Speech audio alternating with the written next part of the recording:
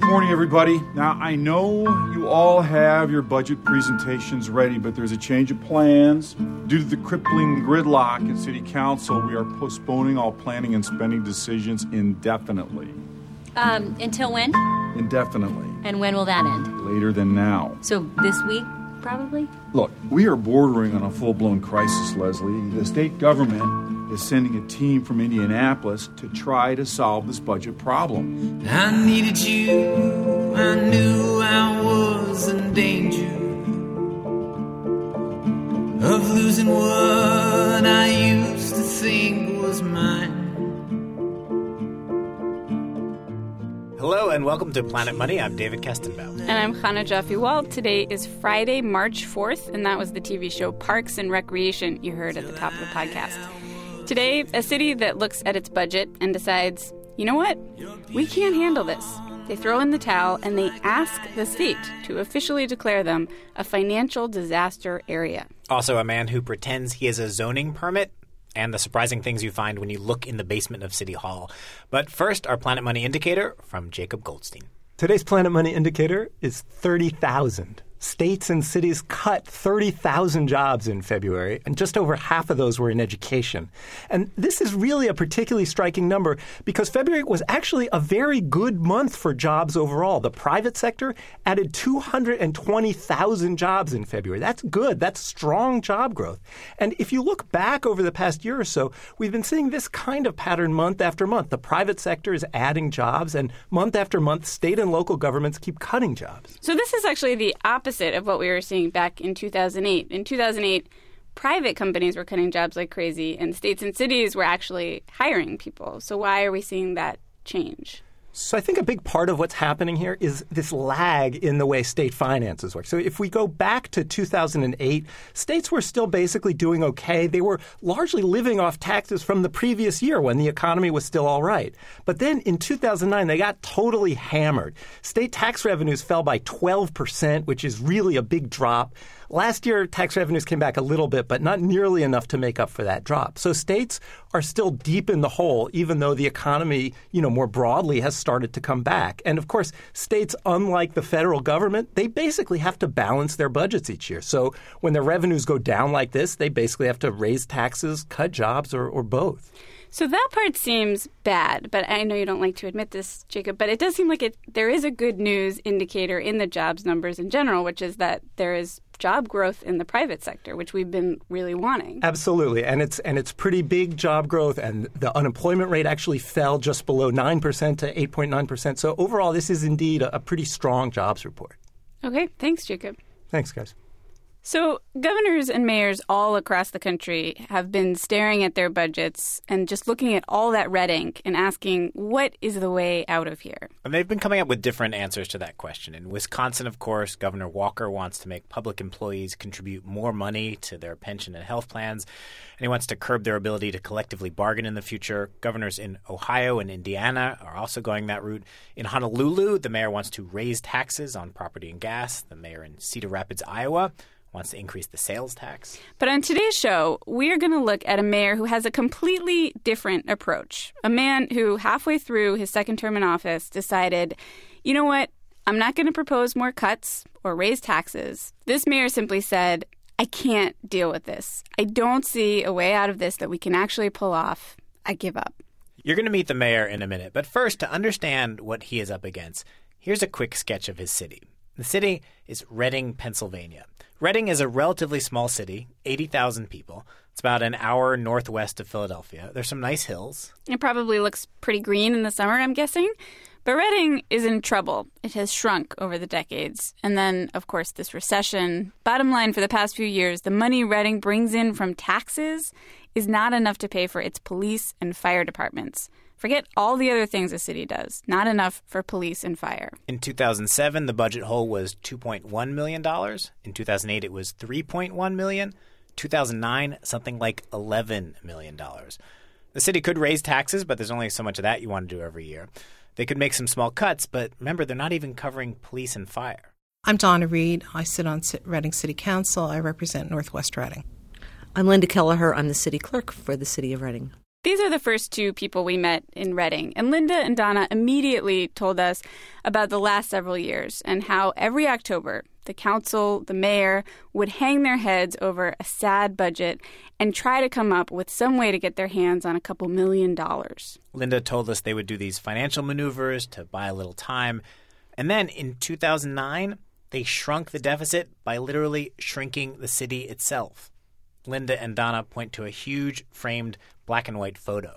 This is Antietam Lake. This is the Valve House. This is as it looked probably when it was purchased, when it was brand new. Yeah, 1800s. And I believe it's a 560-acre watershed. 560 acres, yep. It's a beautiful area. People go fishing up there. The city owned it, but... In 2009, the city sold the lake, sold it to the county for $4 million. The sale got them to the next year. So you had this beloved lake... used by everyone in the county. But you're in budget trouble, and you realize this could be a moneymaker. Yeah. Mm-hmm. We started going, this doesn't sound too bad. We could use a few dollars. So. But next year, the budget hole was back. In 2009, something like $11 million. That was the situation the mayor, Thomas McMahon, found himself in. And so on September 10th, 2009, he decided to write a letter no mayor ever wants to write. He sat in his mayor chair to write the state of Pennsylvania and ask for his city to be declared, basically, a financial disaster area. It became clear to me it's not getting anywhere. I've been losing sleep on this. I've talked myself to death on this, and now it's time for me to write that letter. And I remember signing that letter thinking this is a way – there was a great relief on my part, a feeling of relief in it saying we're finally going to be doing something. It's as if to say, I know I have a very serious health issue. Now I'm finally going to take action. I'm going to go and get this pain looked after, and somebody's going to help me with it. Mayor McMahon had no idea who would help him with it, who would respond once he sounded the alarm. But it all happened really fast. The letter went out in September, and in December, help arrived. A financial doctor and his team. A guy with orangish hair and an enormous laugh. I didn't really know you could sell a lake. Or who is in the market to buy lakes? Is there a lake market? This, ladies and gentlemen, is Gordon Mann. On weekends, he's an amateur sports broadcaster. During the week, financial disaster doctor.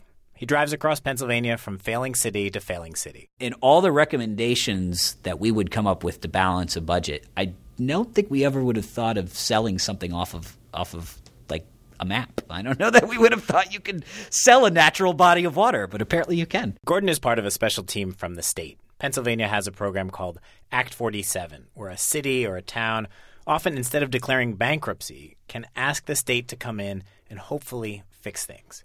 There are 20 municipalities in the program right now. 20. Gordon and his team work in 3 of them, and they do some work in struggling cities outside of Pennsylvania. Unfortunately for Gordon, when he shows up, not everyone who is sick wants to see a doctor. Gordon says people will often introduce themselves to him by saying, you know what? I don't really think we need you here. Or they're straightforward. I don't want you here. Or even more straightforward. We recently went to a city meeting and we're talking about the fact that the city of Newcastle could not really afford to give as generous a raise to their police officers as the council members wanted to. After the meeting, there were some cookies on the table, and I said to one of the police officers, "Oh, would you like the last one?" And he said, "If I take that cookie, I'm likely to stick it somewhere you won't like." And that's okay. I think that was probably a fair thing to say. But yeah.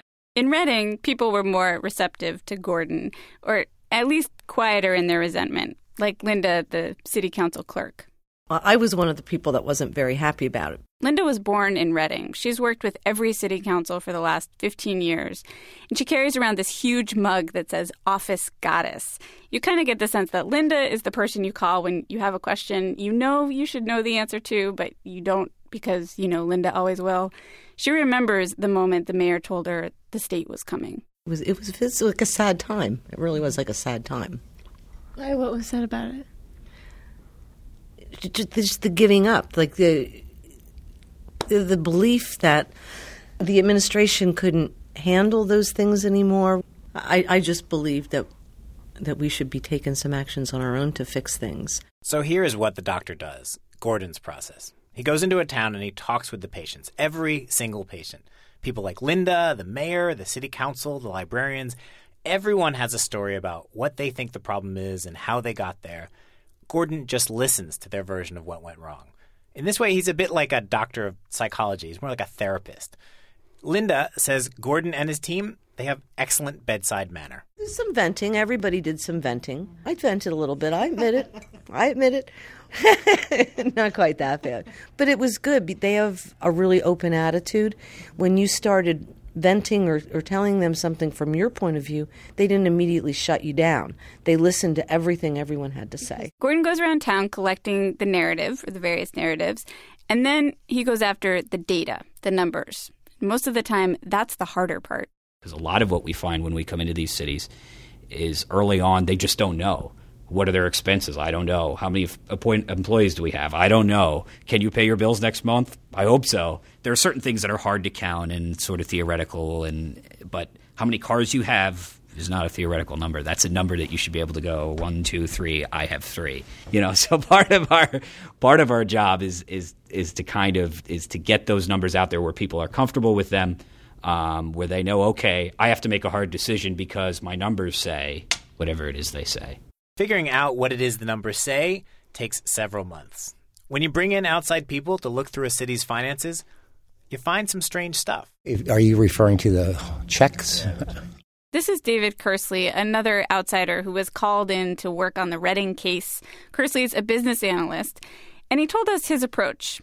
Sometimes he imagines himself as a bit of paperwork, any paperwork that comes in with a check, and he walks himself through the system. One day, he was pretending he was a zoning permit. So I'm a walking zoning permit, and so I walk from the codes office on the first floor up to the third floor, and I'm walking down the hall. I open the door because I want to see what happens to me in this office. And I observe a lady flipping through a card file full of checks. Like in a shoebox, or what should I picture? You could call it a shoebox. Yeah. So I say, hey, what you doing? The woman tells him, these are all the checks that have come in with the zoning permits. When they come in, they go in this box. Hundreds and hundreds of checks in a shoebox. You thought those should be cashed, right? That's money the city should be having to work with, right? Oh, there's just no question about it. Here we are, a financially distressed city, and you walk into an office and you find a shoebox full of checks. So I took the box of checks from her and marched myself into the city auditor's office and said, do you know about this? City auditor says, no. The local newspaper, the Reading Eagle, actually ran a story this year about another box of uncashed checks. And these ones were stored in a recycling bin in the basement of City Hall. So one night, the janitorial staff comes by and picks up the recycling bin with the checks in it and takes it out to the recycling. So city employees actually had to drive out to the recycling sorting place to go after them. These stories made headlines, but when we asked the financial doctor, Gordon Mann, about the checks, he said, yeah, it doesn't inspire confidence, but really, it's small potatoes. He, at this time, is making his way through City Hall also, talking to the heads of all the departments, and one day he is sitting at a table, actually the very table we interviewed him at, when a city manager tells him about the sewer money. The manager explained to Gordon that when the city needed money, someone looked around and decided to quietly grab money from the sewer fund. And not just a little money, $11 million. That money, the manager told Gordon, was going to have to be paid back. Gordon had been running the numbers, and $11 million was a big number. The entire city budget was $84 million. So if the city had been standing at the bottom of a financial hole that was over its head, that hole just got way deeper. Gordon and his colleague left the meeting and talked it over. I mean, I think there's a cathartic moment where you walk out and the first thing you have to do is you have to laugh a little bit and go, wow, that's really bad. You have to be able to find a little bit of levity in it for the moment and then say, okay. What are we going to do? The city wasn't even allowed to borrow that much money from the sewer fund. The sewer fund is basically fees that get collected from everyone in Reading and the surrounding area who flushes a toilet. And the money is supposed to be set aside to maintain all that equipment, all the pipes, the water treatment center, all that stuff. And the strange thing about the $11 million taken from the sewer fund, when Gordon went around, no one seemed to know about it.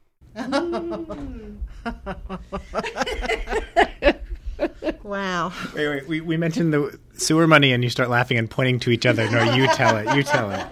This is Linda and Donna again, city clerk and city council member. Linda remembers very clearly when the financial doctor came to tell her about this. He just, in a very no-nonsense manner, said, this is what happened. $11.2 million was taken from the sewer fund, at which point my mouth kind of fell open. I think I was stunned. Did you understand what that meant when he said it? Yeah. Oh, yeah. What did it mean? We were in deep doo-doo, A. B, it was upsetting because city council was not informed about that as it was occurring. More upsetting than that, this was illegal. Someone broke the law. Someone took $11 million out of the sewer fund, and nobody knows how it happened. The city council made this big show about how surprised they were, how they had no idea about the $11 million. And then the mayor, when we sat him down, he basically said the same thing, no idea. I thought, oh my goodness. I was amazed to find it out that we had done this. I thought. I guess I don't understand how everyone was surprised by that. Like all the council people we've talked to also say they were surprised by that. How did nobody know that happened? You're the council and the mayor, so now we've talked to everybody who's basically in charge. Yeah, it's a good question. All I can say is that the loose accounting system that we had just didn't reveal that until the end of the year. Maybe some folks knew about it and were hoping against hope that they would be able to resolve it by the end of the year. The point is we had to stay in operation. I mean, somebody made the decision to do it. Somebody pressed a key and transferred those funds and then started to use them to pay people. Probably true. Probably true. I mean, somebody in this building, somebody probably within 100 feet of us. I would imagine it's a small staff here, right? If that was the case, there may have been one or two people who knew about it. There may have been a case where they say, well, let's see if we can resolve this without getting the mayor all upset. And I think we've had some discussion afterwards to say, let's not do this again. The next year, the city had to scramble to find a way to pay the money back. They took out another loan to do that. And now they have to pay back that loan plus an extra $1 million or so in interest. Gordon says things like dipping into restricted sewer funds is not unusual. Distressed cities are always looking for some way to keep issuing paychecks to firemen, police, and city employees. Cities and states all over the country are selling off pieces of themselves. Okay, not lakes, but, parking lots. Or Arizona sold some of its state government buildings to get some quick cash. In future years, they're going to have to lease that space. California was looking at that too, but it just backed out. Illinois has decided to pay vendors, colleges, nonprofits, and others late. New Jersey considered selling a toll road to make some cash. It's sort of like a bunch of Hail Mary passes. Local and state governments are doubling down. And if it works, they can stay afloat for one more year, which is not nothing. That means they can keep paying their teachers and reading tutors and policemen. And maybe things will improve somewhere. But the thing is, if they don't, they're just making the short-term problems even worse for themselves next year. Gordon says he sees this all the time. Governments postpone the pain, often with some complicated technical maneuver. The more technical, the better. People don't understand we have a debt rate swap and the interest rates are going to be different. I mean, half your audience just fell asleep halfway into that sentence, including all of city council. And so you can get that to go through. If I start by saying we have a problem and what I really want to do is lay off cops, everybody's eyebrows just went up. I understand what cops are. I see them on the street. And so you go with the interest rate swap and postpone laying off cops. And you hope things get better. But when you look deep into the numbers, Reading and a lot of cities and states have real long-term problems. Reading, like a lot of cities, is smaller than it used to be. Remember Reading Railroad? The city was once important enough to have a Monopoly card named after it. The city has shrunk since then, but the costs of health care and pension plans, those things are growing. Selling a lake or cashing the checks in the basement is not going to fix that. In order to really address those long-term problems, Reading's government is going to have to stop spending so much money and do the thing that is so hard for governments to do. It has to shrink. And that explains the list. I'll read them in order as ranked by City Council. Police patrol is number 1. Investigating crime is number 2. Making an emergency call for emergency services for police is number 3. Zoning enforcement is number 4. This is Carl Gefkin, the Reading city manager, and he's been drawing up a list of all the things the city does and getting all the major players in government to rank them by importance. It's sort of like the municipal version of what 10 things would you take with you to a desert island. Library services, park maintenance, street maintenance. Linda and Donna again with the city council. Snow plowing. Zoning. Codes enforcement. Absolutely. Number 13 is health and safety for the property maintenance division. Our vending machine inspections. If you have a vending machine, you want to make sure that the items in the vending machine are not out of date, that the vending machine holds its temperature properly. Everything is on the list, even the people who paint yellow lines on the street. Where did line painting come out? Line painting came out last. Actually, in parts of the city, citizens have taken to painting lines themselves, painting their own curbs and things like that. That's starting to happen. Again, because we don't have the ability to do it anymore. So if your curb's yellow and it's faded, Public Works will give them paint. You can paint your curb yellow. It took the city council 2 full days to do this, and in the end they had ranked every single city service. Unfortunately, the things at the top of the list, police patrol, police investigations, 911 calls, fire, those are the most expensive things the city pays for. So in the end, the list doesn't fix the problem. It just restates it in an orderly list. Yeah, so the financial disaster doctor, Gordon Mann, says there's no escaping the logic of the list. And he has a doctor's prescription. It runs 300 pages long. Nowhere in the 300 pages is there a simple solution. Instead, here is essentially what it recommends. Reading needs to freeze wages for 3 years, and police, fire, all union employees have to pay more towards their health care, which is another way of saying you have to take a pay cut. And the city has to raise a variety of taxes. Basically, they have to bring in more money, and they have to spend less. Even Gordon, who helped write this prescription, does not argue this is an outline for some rosy future. A question we get is people who say, I see where your budget gets me in balance, but I don't see where it creates a community I want to live in. Probably for that to happen, Reading and cities like it, they have to find a way to grow. It's just the mathematics of it. You can't have cities with declining, aging populations and increasing healthcare costs for police and firefighters. The math just does not work. As a nation, our economy is growing. It's just growing in other places. So the Readings around the country are straightening out their books and hoping things will go their way. Which makes Reading and places like it sound pretty doomed. Although Gordon, the financial doctor, is really clear that he does not feel that way. He says cities do work things out, even if they have to sell a lake or declare themselves a financial disaster area first.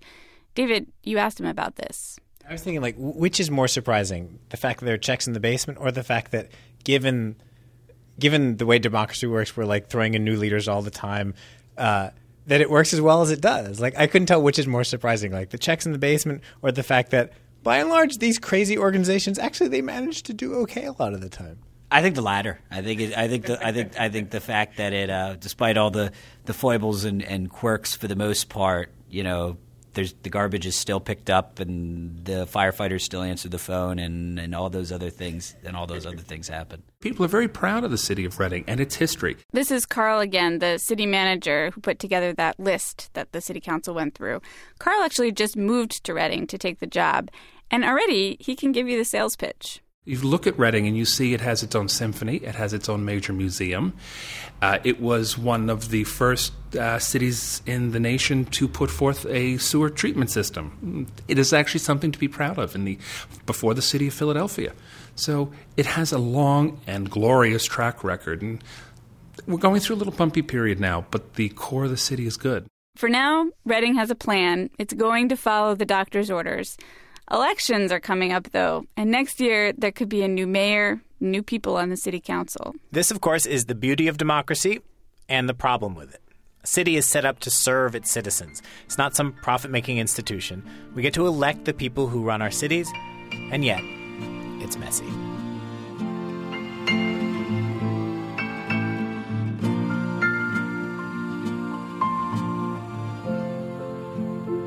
Reading, friends, if you've never been there, it is right off Route 422 in southeastern Pennsylvania. They make a mean scrapple. And if you want, you can help paint the lines on the street. You can see the photo Linda and Donna were pointing to in Linda's office of the lake that Reading sold for $4 million on our blog, npr.org/money. As always, let us know what you think. Send us email, planetmoney@npr.org. You can also find us on Facebook. I'm David Kestenbaum. And I'm Chana Joffe-Walt. Thanks for listening. Compassion with the sting of